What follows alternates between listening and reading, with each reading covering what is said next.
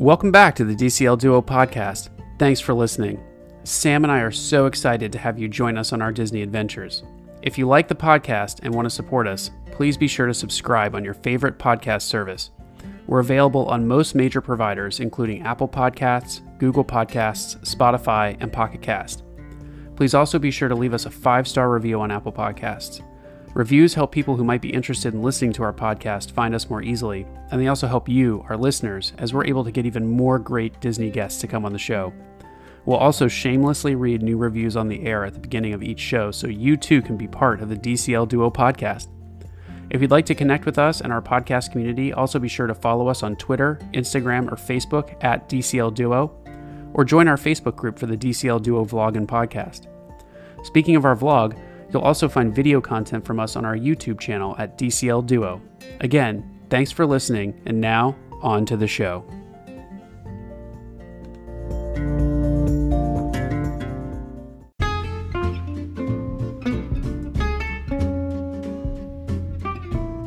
Hey everybody, before we dive into the episode tonight, I think we've promised a couple of times now that if folks leave us a review, we'll read them live on the air. Well, we have our first 2 iTunes reviews, and we're really excited to read them on the air. So our first review, 5-star review, comes from Dr. Charisma, who says, DCL Duo! Great spontaneity and nice pacing. Lots of information. Your passion for Disney really comes through. Thanks, Dr. Charisma. We are very passionate about Disney, and so super excited. Thank you for the review. We got another review by T. Walked, another 5-star review, like an easy listening Disney tune.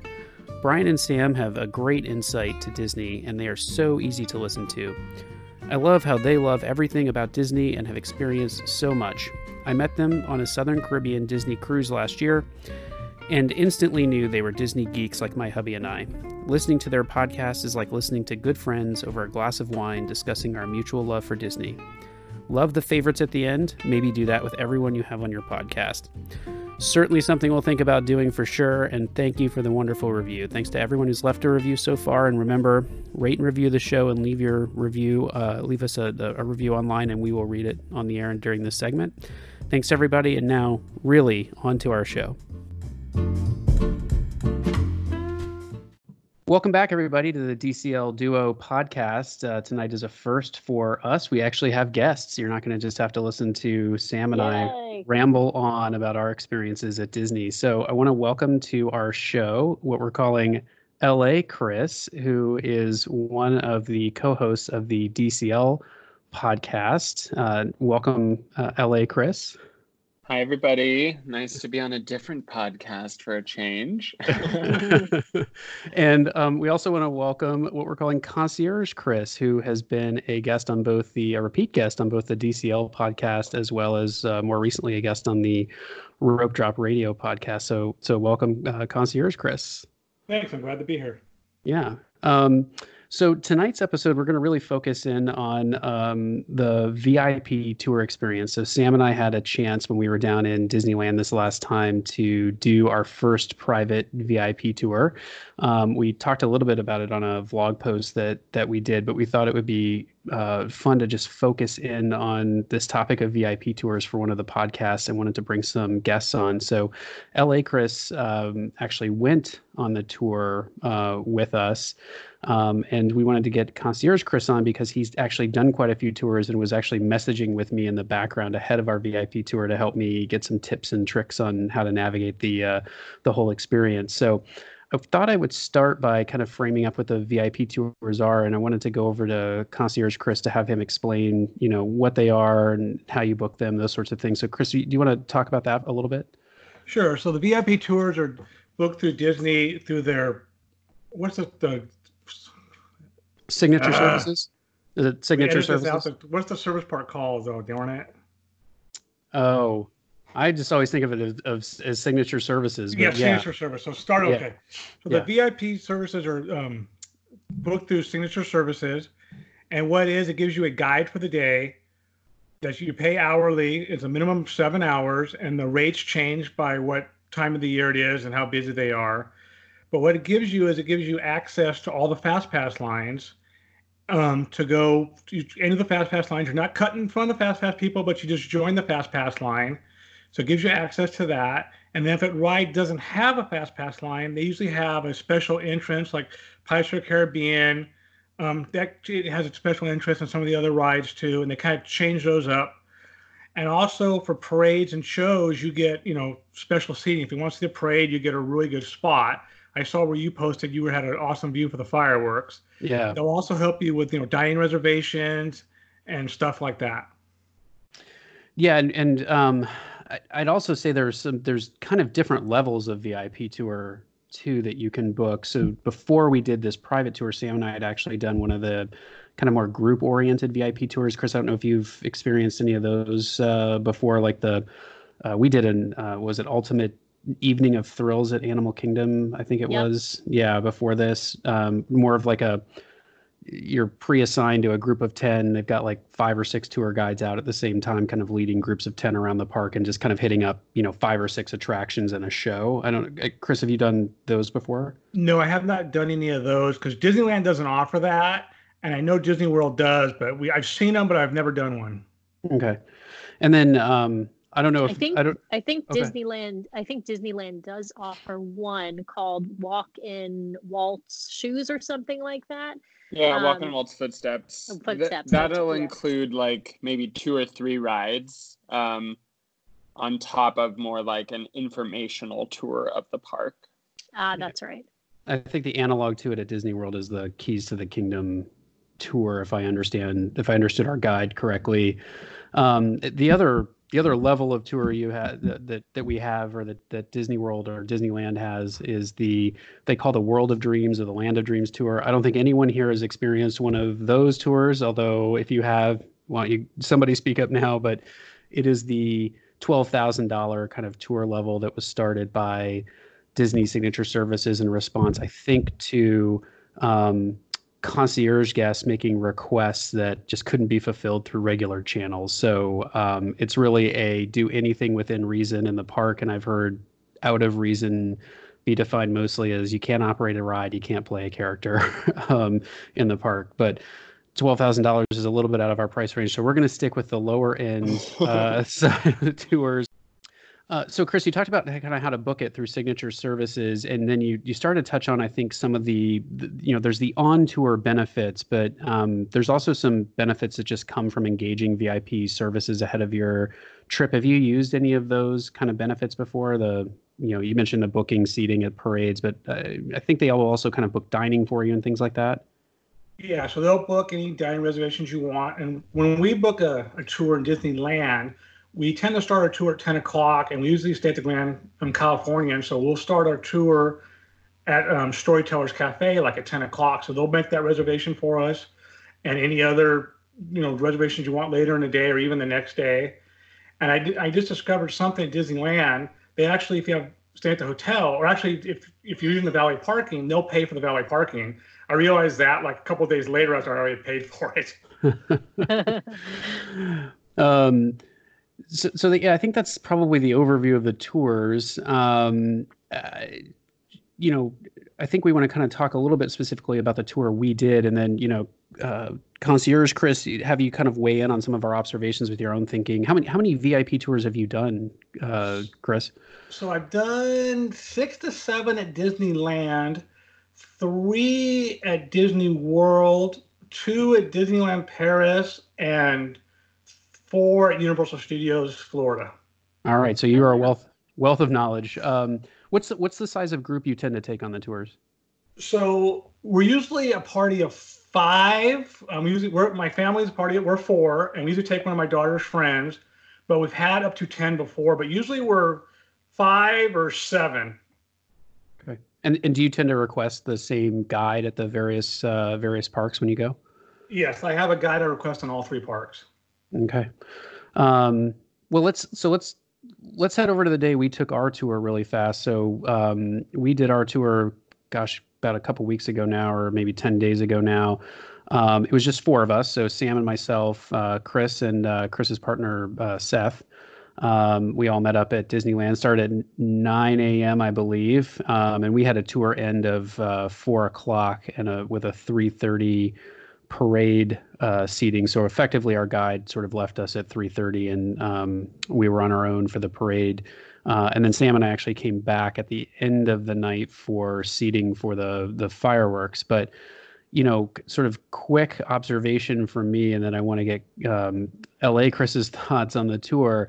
We had a lot for the day. For between 9 and 4, I think we hit almost every e-ticket ride in the park, with about 3 or 4 exceptions, and a few of those were closed. Like Haunted Mansion was closed for refurb, and we didn't hit Guardians of the Galaxy because we hopped back over at one point in the tour to do another ride and couldn't fit it in.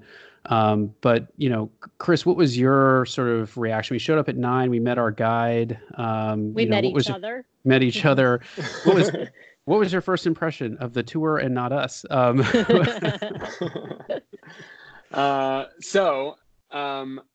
I will say that Seth and I, my husband and I, are annual pass holders, right? So our view of Disneyland is probably different than some folks in the sense that we live an hour from it. We go at least once a month.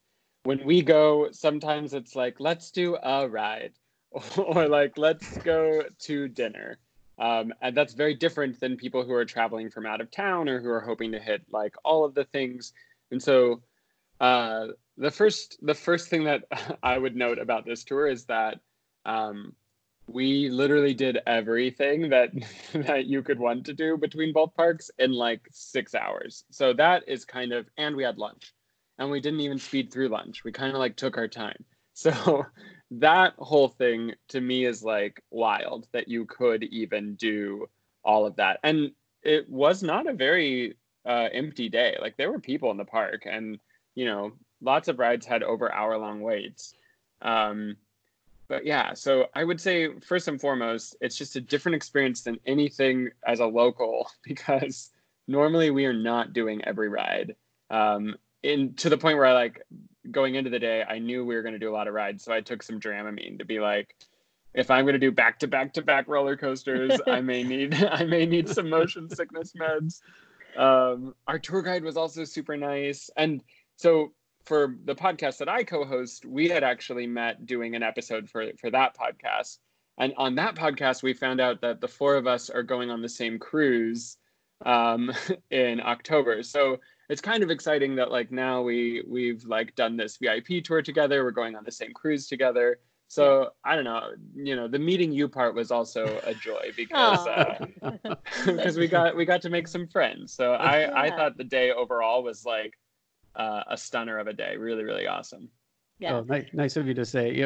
We're annual pass holders too, and that's a good perspective to put on it. But we're different kinds of annual pass holders than LA Chris. And I say that because we still live out of state. We live in the Seattle area. So although we go more often than the average person goes to Disneyland, we do not go as often as LA Chris does because we don't live an hour away. We live a 2.5-hour plane ride away. So when we come to the parks, we do try to hit probably a lot more rides. We probably don't take it as casually as we maybe could or should sometimes. But this, I would agree, was kind of a marathon day. It was different than any other day we have done, in that we've gone longer on, we've done a longer day at Disneyland or Disney World, but not hit as many rides, even in a longer period of time. The one bummer was that darn parade broke down right in front of us before it finished. And so we did not get to watch the full 3:30 parade because we had to run for dinner. We'll get there. We'll get there. We'll get there in a second. Let's kind of progress through the day a little bit. I'm curious. Sure. I'm curious, Concierge Chris, when you use the VIP tours, do you use them to hit like the rides and attractions, or are you looking for something else? Because my impression is you can kind of use these tours for different things. If you really want to understand lots of history and tidbits, or maybe get a behind the scenes look at the park, you can, potentially take kind of a slower pace of attractions and get that, as opposed to trying to or see all the shows, right, and get great seats for those shows or something like that. Yeah. We're definitely an attractions family. When we do a tour, we are this full throttle. We don't stop. You better hurry up and keep up with us. Our last tour in October, randomly, my niece and nephew were there. They weren't supposed to be there. They ended up coming a day early. And so I told my brother, we'll send the kids with us. We'll take the tour. And my kids are 18 and 15. My niece and nephew are 8 and 6. So about 3 hours into the tour, my niece is like, Uncle Chris, I'm kind of hungry. Can we stop and get something? I'm like, your mom didn't feed you first? We gotta get going here. So we fed them and then kept going, but we're a very speedy pace when we do a tour. All right. Oh yeah, we have a 6-year-old as well, and so we have not taken him on a VIP tour. I think it would be really tough for him to keep up at least at the pace that we went when we went a couple weeks ago. Yeah. But it is a good point that the tour guide actually pointed out to us that kind of one of the benefits that she can bring is that if it's like a family of like, people who are thrill riders and, kids, that she's frequently played the role of, hey, I'll entertain the kids for a little bit while you go ride this thrill ride. And so, it's an interesting kind of thing for a family, because I think Sam and I struggle. We never get to ride rides together. Because one of us is always having to hand off our son. But so that's sort of an interesting kind of side benefit that she was sort of like, oh yeah, it's not uncommon that I'll just sort of, corral the kids and kind of, keep them entertained for a few minutes while the adults are kind of going on a ride that the kids can't go on or don't want to go on. The only thing, to go back to the beginning of the day and first impressions, and I've shared this with Sam previously, I think the only negative impression I had at the start of the tour was that I felt like I had traded so much information in advance with the VIP tour services around kind of, hey, here's what we want to do. Here are the sort of must-do rides for us and the ones that are nice to have. And we just want you to kind of build a day that accomplishes as much of this as we can, but it doesn't need to be everything. And, the first thing our tour guide sort of said was, so what are we doing today? And it threw me off. And I know talking to you, Concierge Chris, I know talking to you that may not have been an unusual question for them to ask, but it did sort of throw me off. It felt like, why did I have this like phone interview with Signature Services, and then the tour guide didn't seem to have wasn't on the same page of information? I don't know. Do you put that kind of level of planning into the tours when you go, or do you just kind of go and go with the sort of the flow of the day? So the first tour, I think we planned quite a bit more, and now I'm at the point it's like, just pick it up at Storytellers at 10:30, and then we'll go from there. And so they usually, I usually have the same. Our guide knows this now, but the first couple of times, we had a schedule, and she said she just wants to confirm. What do you guys, want to do? What are you anticipating? Do you want to, I assume you want to start in this park, but we could go over here, and kind of gave me some options. So. Okay. Yeah, I mean, it sounds like it's not unusual. It just sort of threw me through a loop. I'll also say the kind of the pre-planning through. I will say the pre-planning through Disney Signature Services was really nice. I mean, we wanted a reservation at the Chef's Table at Napa Rose. They took care of getting that for us, and it was last minute. Now, we'll say and acknowledge our circumstance was that we were flying down during a period of time when the Grand Cal was only 50% capacity because of everything kind of going on in the world today. So, I don't know that they pulled strings to get us that reservation so much as they just sort of helped us book it. But I did appreciate kind of that part of it. One thing I thought that was interesting, and LA Chris, I want to get your take on was, we rode Soarin', and Sam's going to correct me, Soarin' over California, not Soarin' around the world, Soarin' over California while we were there. And she kind of stopped, and she did this at other points during the day, but she kind of stopped to like take us into that area that's a little bit backstage to kind of show us the ride. And I was sort of curious, like, what was your reaction to that? Was that something that was interesting to you? Did you find that added something to the day, or how did you feel about that? Oh yeah. I mean, if I could have my way, I would want like every ride to have a moment where it was like, okay, now here's how it works. And like, here's the backstory and here's the stuff.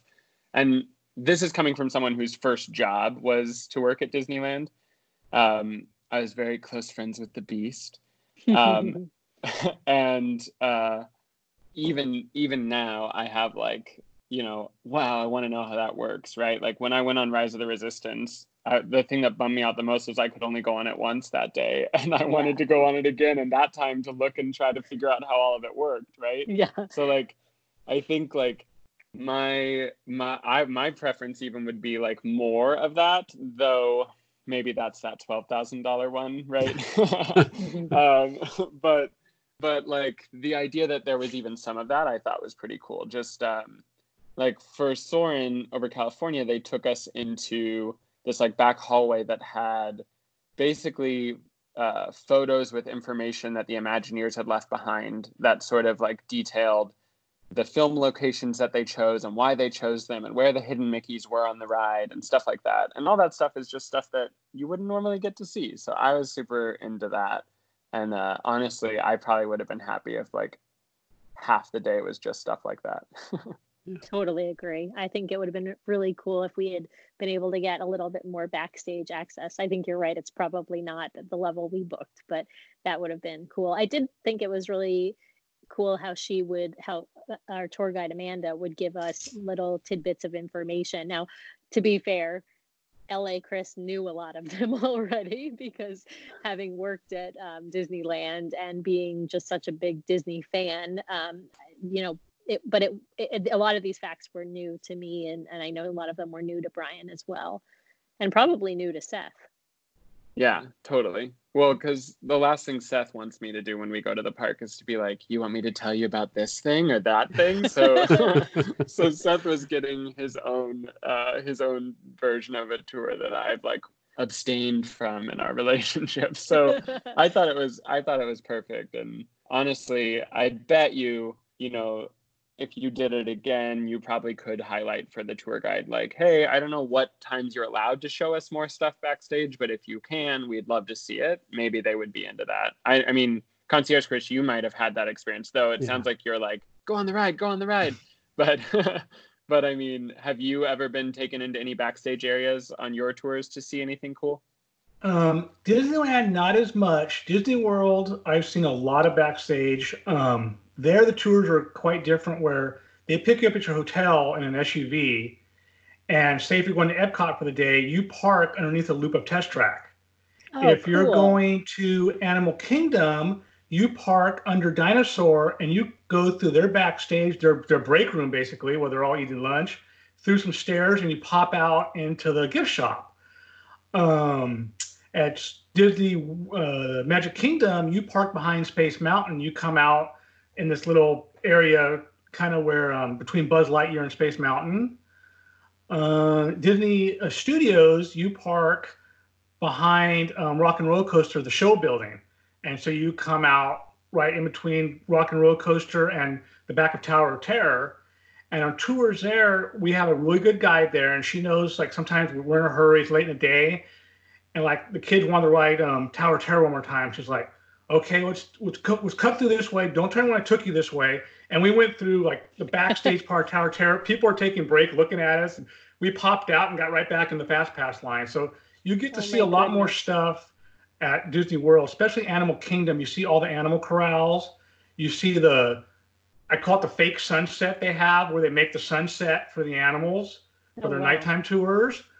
So you get to see a lot of that kind of stuff, which I love that kind of stuff. You're not supposed to take any pictures. And I've taken a few, and she's like, I know you won't post those. I'm like, no, they're just for me personally. So I've gotten quite a few cool pictures. What's the coolest? Is there one that stands out for you that was just really neat to see the backstage area? I think the first time I remember seeing it, we were pulling in Animal Kingdom, and all of a sudden you could see the back of the river raft right there, where the oil truck is or the logging truck's turned over burning. You see the back of that, and it's just like a wall. It's like a fake facade back there. And then you come to Dinosaur, and Dinosaur is like 3 stories tall. And so you park underneath it and go up all these stairs. Wow. So it's kind of neat. Pandora, you park right behind where the bathrooms are, and you come out right by the bathrooms in this little pathway, and boom, you're in the park. I think the marathon might run through that area. Actually, you mentioned the oil truck, but I think it might run through that area. But sorry, I cut you off. Keep going. It probably does. And then since you have Magic Bands in Florida, whenever you get out of the car, they'll have a VIP person there offering you water, snacks, and they'll scan your Magic Band. But I've also had the guide say, we're going to waste too much time if we go scan your Magic Band, because in Epcot, they do it over by Soarin', and we usually skip Soarin' because it's soaring over the world there. I don't need to see it there. And it's like, just don't tell me when we were here today. So to save us time, we'll have to walk all the way to that side of the park. So, yeah. I don't know if you want to touch on it later, but Universal's totally different about their backstage stuff. So, well, yeah, go ahead. What's different there? So they actually have things set up to take you into rides.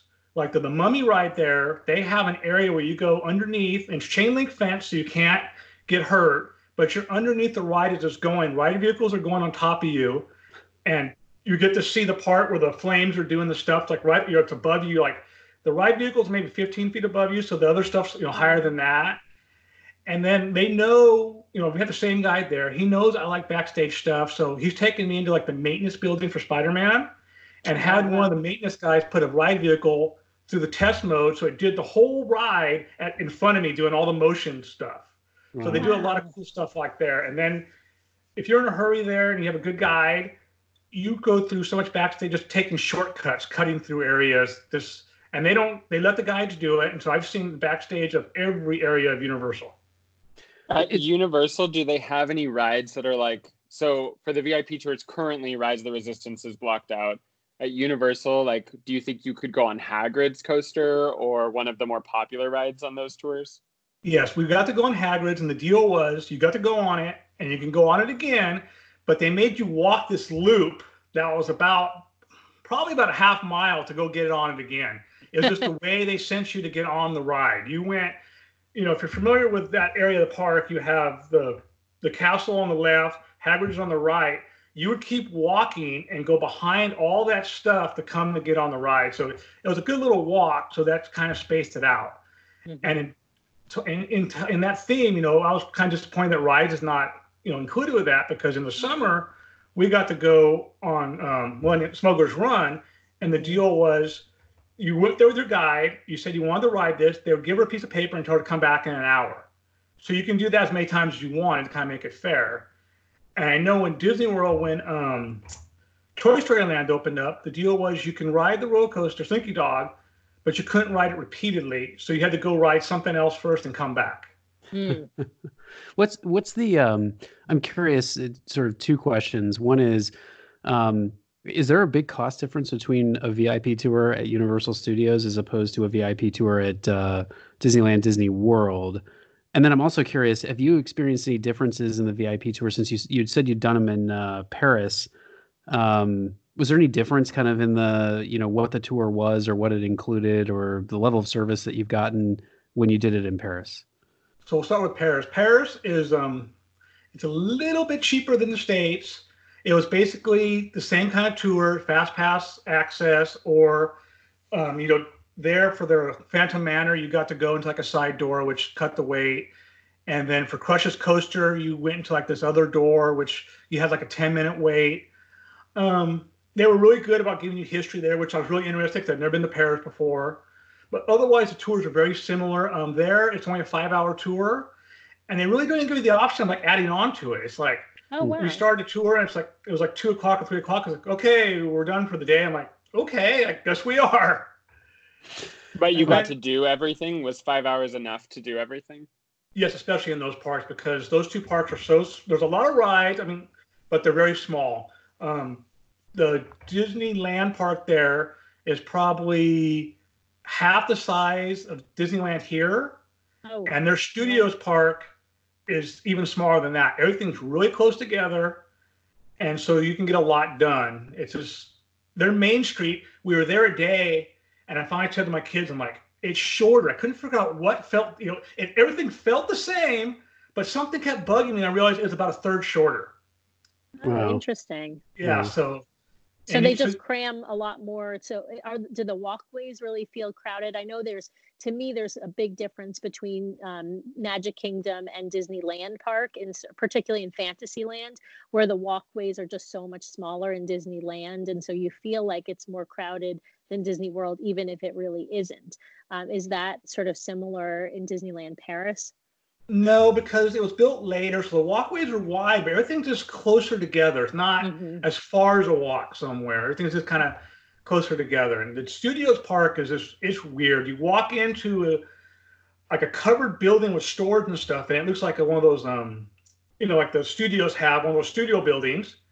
And you walk out, and you're not even quite sure which way to go. You got to try looking at the sides because there's nothing really to see to lead you somewhere. Oh, strange. I mean, yeah, you get there, you go to the right, it's Crush's Coaster, and then everything's really close together. It's just a different experience. You can, a lot less steps if you have a Fitbit or an Apple Watch or something. So it was an interesting experience. And their early magic hours, no one uses it. It's very odd.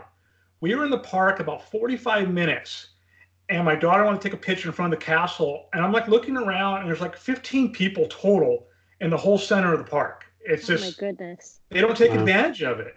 We wow. went, we went in and we rode Thunder Mountain twice, Space Mountain 3 times, and something else before the park even opened. Wow. That's amazing. Because in Magic Kingdom, if you try to get on Seven Dwarfs Mine Train, even unless you're running to the line at Rope Drop, 15 minutes later, there's a hour plus line. So that's really amazing that you can ride all those rides that quickly in the morning. Yeah. No, for sure. So you can get a lot done. Let me circle back. Is there a big cost difference for the Universal VIP tours versus the Disney VIP tours? I know there's a big cost difference on the tickets between the two parks. So the VIP tour, I want to say, is between 20 and 25% cheaper, depending on when you book. It's roughly that, but you get breakfast, lunch, and dinner.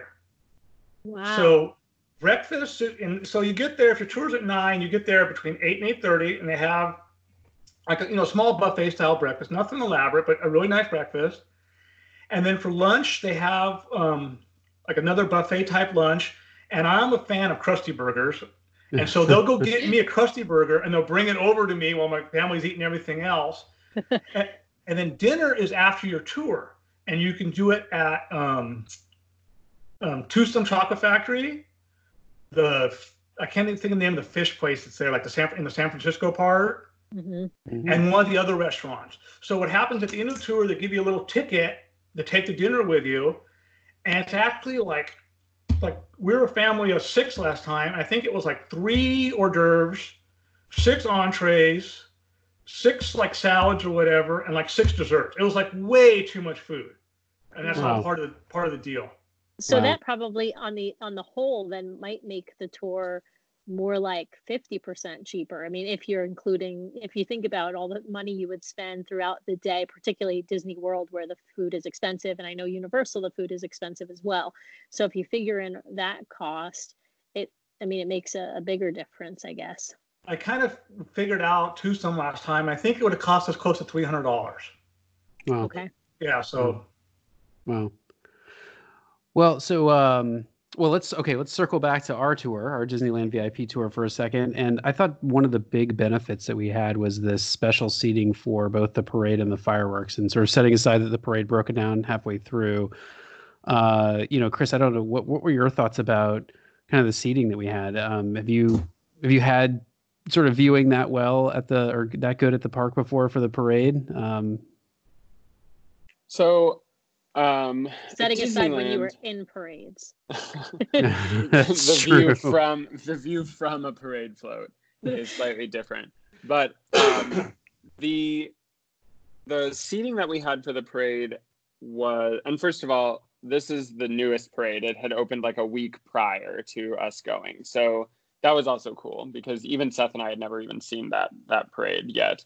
But it's right at the turn onto essentially the hub, so where Matterhorn is, and that means you get to see the float like front on, and then you get to see it from the side as it drives by. So the viewing area is like probably the best possible viewing area, and you're not staring into the sun, so it's ideal seating in that regard.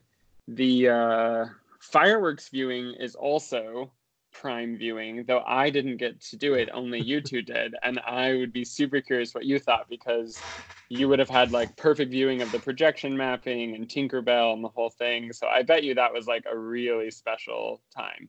Yes, yeah. It was incredible. We were seated right in the middle of the hub, kind of right just around the corner from where we were seated for the parade, and so we were facing the castle. And so we saw all the projection mapping on the castle, as well as the amazing fireworks. It was the best seating, or the best area of viewing we've ever had for Disneyland or Disney World fireworks. And so it was pretty incredible. It was a great location. Well, and not to start like a smackdown throwdown of Disney World versus Disneyland, but obviously their castle is massive at Disney World. I get that. Right. But at Disney World, Tinkerbell just sort of like flies back behind you. But at Disneyland, Tinkerbell's like going back and forth and doing all the tricks. So yes. I bet you got to see such a like perfect framed view of everything. Yes, it was great. It was exactly as you described. And it was just frankly nice to be able to like leave dinner, be leisurely about it, kind of walk through the park. I mean, if you had wanted, you could have grabbed coffee or, snack or dessert or something. You'd get a seat. You're not sitting on the, the concrete, waiting or having to stand. They rope it off so that no one can really be in front of you to obstruct the view. So yeah, I thought the prime seating for the parade and the fireworks and at the fireworks, I finally got my like Mickey explosion of fireworks over the castle for once. So, so I thought that was just a huge benefit, to the tour. Now, I think you can get that, by the way, or I think we saw people who had that benefit from doing like the walking in Walt's footsteps. I think they were on the list for VIP viewing of the parade and the fireworks. So, I think one of let me throw this out there. I think we've talked a lot of pros about these VIP tours, and I think there are a lot of pros. Sort of wanted to roundtable a couple of questions, and maybe I'll start with does anyone see any sort of drawbacks to them? And I'll maybe start with one of the big drawbacks I think is cost. Like it is a balance, and I'm not saying that it's a reason not to do it. I just think it's a consideration to think through. It's got to be affordable for sort of you and your family to make it happen. I can see the arguments around affordability being very different if you're talking about a tour of 6 to 10 people as opposed to what we did, which was essentially 4 people. And there are more sort of affordable ways to get some of the benefits of the VIP tour throughout the day. If you wanted to do a walking in Walt's footsteps, you could get the VIP seating, I think, at the parade and the fireworks. But I didn't know if anyone else had any thoughts around. Have there been any drawbacks, or do you see any drawbacks to the tours? I think there's tons of benefits, so don't get me wrong there. But anything that sort of stands out to you is at least something people should consider before they dive into this. I would say it's very expensive, and so that's the biggest drawback. I mean, my kids would love to do one every time we went for every day we're there, but it's expensive, so we do it one day. We live 6 hours from Disneyland. We get down there twice a year, and we usually do a VIP tour once a year. So just to take advantage of our time there to get as much done as possible. But it's expensive, but it's also fun. But so you got to just weigh that, I'm curious on the cost side. Sam and I have talked a couple of times, like the struggle that we had at Disneyland was that, with the Max Pass system and as much as we go down there, you can accomplish, it feels like, a lot at those parks, even without the VIP access. If you sort of go at the right times, all that sort of stuff. I mean, obviously people will have constraints on when they can and can't go to the parks, but, being annual pass holders, leveraging that Max Pass system, I don't feel like we ever leave a trip to Disneyland feeling like we didn't do everything that we wanted to do or most of what we wanted to do. But I am curious on the Disney World side, it feels like it's really easy to go to Disney World and miss out on a ton of stuff that you wanted to do. If you don't book your fast passes as far enough in advance, your trip is short, whatever it is. And you have limitations on the fast passes in Disney World because you're limited to booking the 3, and then you can't book another until you've used all 3. And so the system there, I think, is harder, and sort of to Brian's point, it's harder to get in as many of the rides maybe that you want to get in without having this VIP tour guide. Right. But I'm sort of curious, Chris, when you've done them at Disney World, have you been able to pack in sort of what you feel like is as much stuff as you've been able to do at sort of Disneyland? I think there is something to the size of Disneyland that also lends itself to kind of doing a lot of stuff. But I'm curious, are you park hopping through 4 parks and getting lots of those e-ticket rides done, or how have you structured your day at Disney World? So at Disney World, every time we do a tour, we hit all 4 parks and we hit every major ride. Because one thing when you have a VIP tour, you used to be at Disney World, it's like your Animal Kingdom, like it's going to take us a half an hour, 45 minutes, an hour to get to the Magic Kingdom. The VIP, they take all the back roads and cut through. You see like Disney's water reclamation plant. You see their power plant because you're taking these back roads. So Animal Kingdom, the Magic Kingdom is like 15 minutes max. Epcot and Studios is 5 minutes. So you could, park right behind, Rock and Roller Coaster, and 5 minutes you're on the ride. So you're able to accomplish a lot there. And the last 2 tours we've done there had actually lined up with cruises we did for Thanksgiving. So this year we were there the Sunday before Thanksgiving, so it wasn't horrible. The year before, we were on the Disney Magic that left out of New York, and we had a park day on the Wednesday before Thanksgiving. So the tour we got everything done on that tour, and it was one of the busiest days of the year. Wow. Yeah, that's amazing. That would speak to Sam and I have a trip planned in December with my parents for Christmas. And so I can only imagine what the parks are going to look like. And we've been sort of contemplating, well, maybe we ought to reach out and see about booking a VIP tour so we can actually get some things done, at least for one day that week. LA, Chris, from your side of things, were there any cons to the day? Anything that you sort of looked at and went, I wish that had been done a little differently, or any sort of, beside the cost, which we've talked about, like anything that stood out for you? Well, this is definitely a me thing, but I like to eat my way through Disneyland. And I will stop at a churro cart or at a this or that. And actually, at one point, our guide rightfully read our facial expressions and was like, I think we could use a snack. And we went and got snacks. But it was interesting to go to Disneyland and not be like, it's time for my morning churro or it's time for some popcorn. And I'm sure you could do that with the tour guide, but it's you kind of don't want to do that because you want to get your time's worth, right? Right. So to me, I guess a con would be that you feel like time is money in that situation. And so you don't necessarily want to waste time doing things that you could just do after 3:30 or that you could have done before.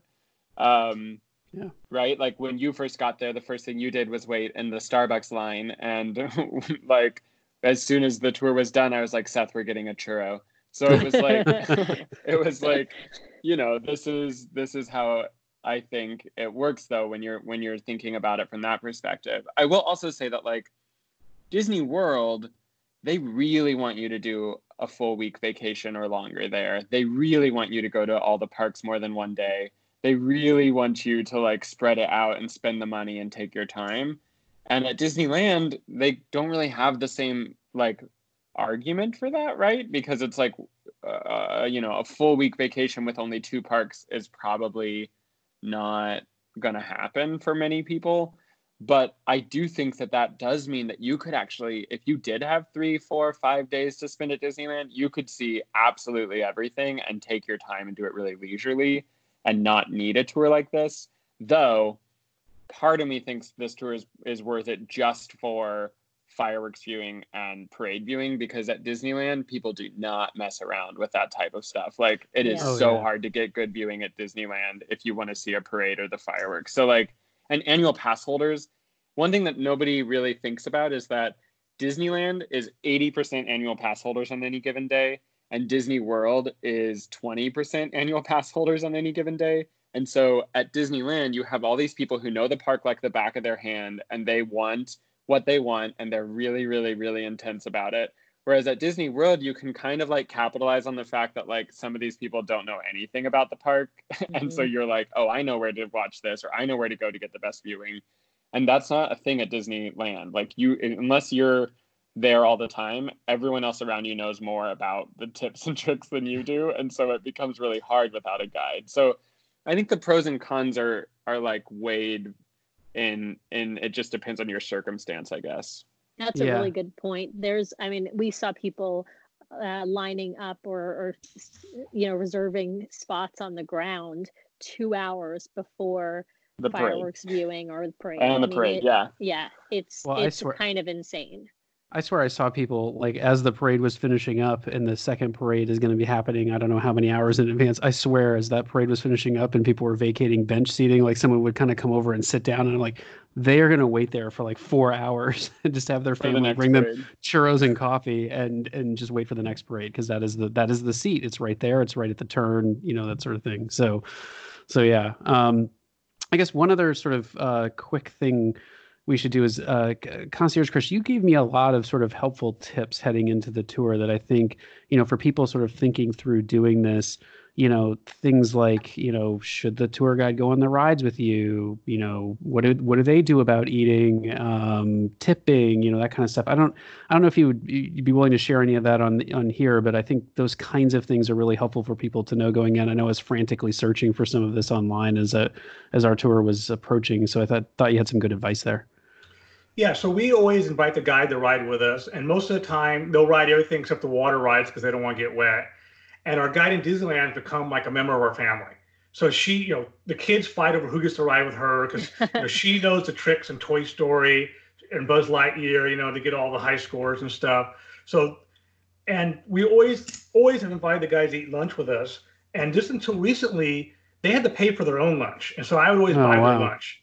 But Disney, I think it was 2 years ago, started paying for their own lunch, but it actually makes it kind of more on a busy day. It's like we'll order our food at quick service or whatever, and then they're on the other side of the counter trying to order theirs. So that it's always easier we order it all together. But you know, Disney pays for theirs now. Yeah, we did offer to buy lunch for Amanda, and she was very quick to say, "Oh no, Disney pays for my food. Disney pays for my food." But yeah, and we invited her on all the rides. I think because we were a party of four, it was sort of a little bit more like, well, you know, like the ride vehicle will only hold four, so I'll be waiting over here. And they also use that. I mean, to be fair, I think they use that time sometimes for breaks or to check in or you know to use the restroom, that sort of thing.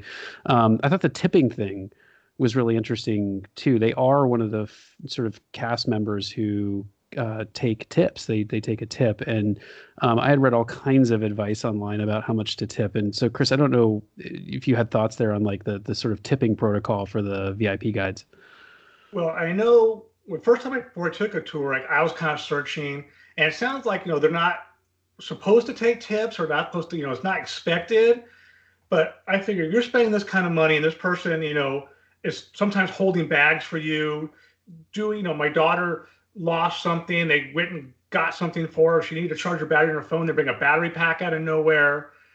My son got hurt one time. They got a wheelchair for us.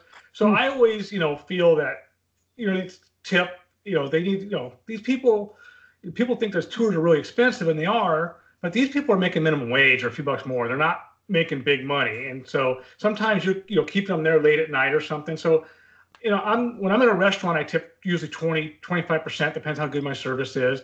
I'm not tipping quite that high on these tours, but I'll give a couple $100 usually. Yeah. Yeah. And she, I mean, Amanda, to be perfectly honest, she earned her day. I mean, she was walking at a good clip all day. I can't even imagine how exhausted she would be if we had been, you know, we did kind of the minimum amount of time on the tour from 9 to 4. She can be out there, I think she said, for 10 or 12 hours. I think it's 12-hour max. But I mean, I can't even imagine at the clip that we were moving, kind of being out on your feet for that long. We were exhausted at the end of the day, and I run half marathons and marathons, and you know, Sam is very active, and so Chris, you just trained and ran the Disney half marathons, so you know, I don't know about you, but our legs were tired at the end of the day. It's kind of it was exhausting. So she earned her pay for the day for sure. Sam, I thought.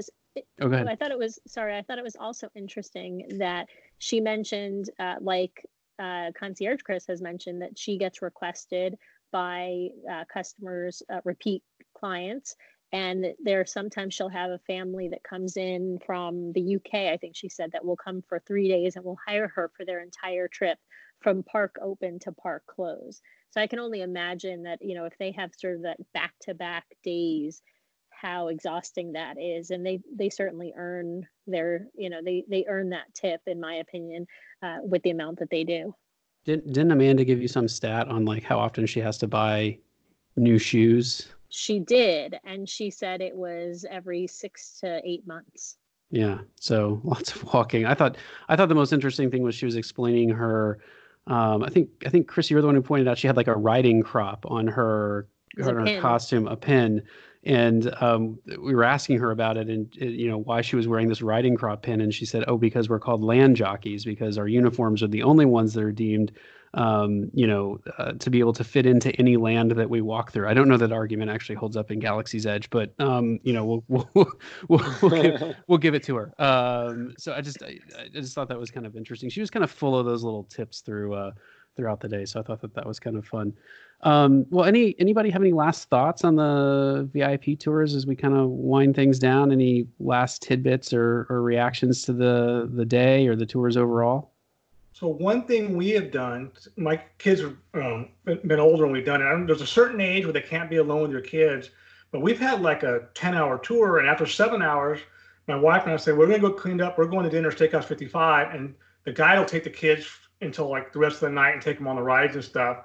And that's, was awesome for us, especially my daughter was maybe 13 and my son was 10. So it's like they weren't old enough for us to let them have a free range, but they got to have some independent fun with the guide. So that was always fun. I think 10 might be the minimum age.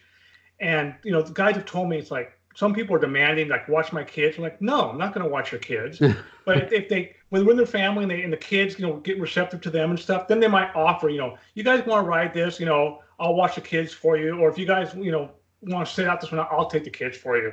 Like, I never used to go on Tower of Terror in Disneyland because I didn't care for it that much. It's not my favorite ride. So she would always take the kids 2 or 3 times when me and my wife just sat on a bench somewhere. But what do you think about Guardians of the Galaxy? It's my favorite ride. Oh, there you go. And so I didn't ride Tower of Terror probably for 15 years. I don't like the anticipation of the drop. Mm-hmm. Or Mission Breakout, it never stops and it's just fun. And that's something me and my wife commented on. We'd be waiting for the kids and the guide, and every group of people coming off, there'd always be someone crying. I've seen grown adults hysterical. Now in Mission Breakout, everyone's getting off, cheering, laughing, having a great time, and we'll do it 4 or 5 times in a row. Oh, awesome! I think the music helps. Yeah, yes. The music makes that ride for sure. Yeah. It does. I also think there's something to not having that whole ride sequence where you kind of like have to, the cars on Tower of Terror kind of go up and then they have to go out through the kind of ride floor a little bit before they get to the drop. I think there's something just being like pulled back and the ride starts. It sort of takes, I think, some of that nervous anticipation out of it and turns it into kind of fun energy a little bit. But yeah. So LA, Chris, any final thoughts or reactions you had on the VIP tour that you didn't get to? Honestly, I think it's one of those things where it obviously enhances your day. It obviously makes it like really cool and really, exciting. And if it's something you had an opportunity to do, I would do it again for sure. I also think like there is something to be said about, actually, I'd be curious, Chris, if you like to do these at the beginning of your vacation or at the end. So generally when we go to Disneyland, we go in the fall. We'll get there on a Thursday night, and so we'll have Friday and Saturday, and we'll do the tour on Friday, and Saturday everyone kind of relaxes and wanders around, does the shopping they want to do. If there's something they want to do, go back and do that more leisurely. That's usually what we do.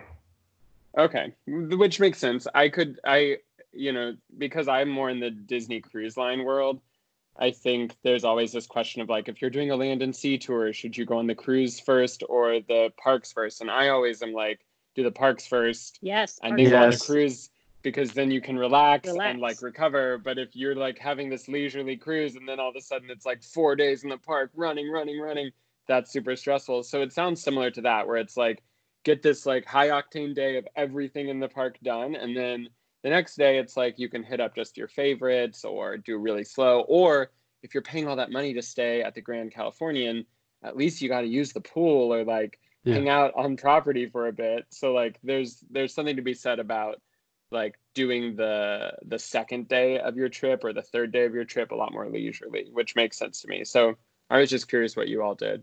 So you'll laugh on the cruise line part, and in Walt Disney World, we do the cruise first and then go to Disney World. You do. And one of the big reasons is It's easy because we're, in California. It's easier to get an early morning flight home leaving the parks. There's an 8 o'clock flight we've been taking for years that we landed in San Francisco before lunchtime. Right. And our last cruise, we got up, we did the parks first because we didn't want to be in the parks on Thanksgiving, so it worked out. But we had like 8 hours to kill before our flight. So we did go to Disney Springs, had lunch, walked around. It was actually Black Friday, a little chaotic, but yeah. My wife would rather do the parks first, then the cruise, but I'm like, it's just easier for traveling home, so we do it this way. Yeah, that makes sense. Yeah, Sam has a childhood friend who has worked for Disney, and he told us, he's the one who got us hooked on Disney cruises, but he told us always do the parks before, partly for the reason you said, Chris, but partly because he said there's nothing more frustrating than when you go in to get a snack and you have to pay for it after you've been on the cruise. So he's like you're walking around the cruise ship, you just take whatever you want. You walk to Disney World, something's like, this is $5. I'm not paying $5 for this. So anyway. More like $10, but yeah. Exactly. That's true. It's real hard to get yourself to pay for a Mickey bar when you could have gotten that $6 Mickey bar included in your cruise fare. Yeah. Well, and to go back to your point about snacks, I was actually going to say, I think Amanda would have gone and gotten you snacks if you'd asked her. I think probably. Probably, but also it was my first time meeting you in person. I didn't want to be the person who was just like, "Hey, I need a snack every hour on the hour." Sam could have a Mickey pretzel every 30 minutes, I think. I totally could. I mean, when we did go get our snack and we sat under the tree and that salty fake cheese, that was so good. It was the best. It was like a highlight. I mean, there was a lot of highlights, but that was a highlight. I agree. Well, on that note, I think we'll kind of wind things down. I should say, Sam, did you have any final thoughts on the VIP tour before we wind up? No, actually, I was going to say the same thing that LA Chris did about one of the best moments being when we did get that snack, because we had kind of run around so much that pretzel tasted even better than usual. Yeah. Oh, geez. All right. Well, we'll wind things down here, and just want to give a big thanks to both Chris's for coming on the show this evening and talking about VIP tours. I think it's been just super helpful and a lot of fun. So thanks for coming on. No problem. Thank you for having me. Yeah. Thanks for having me. All right. Thanks, everybody. And we will see you next time.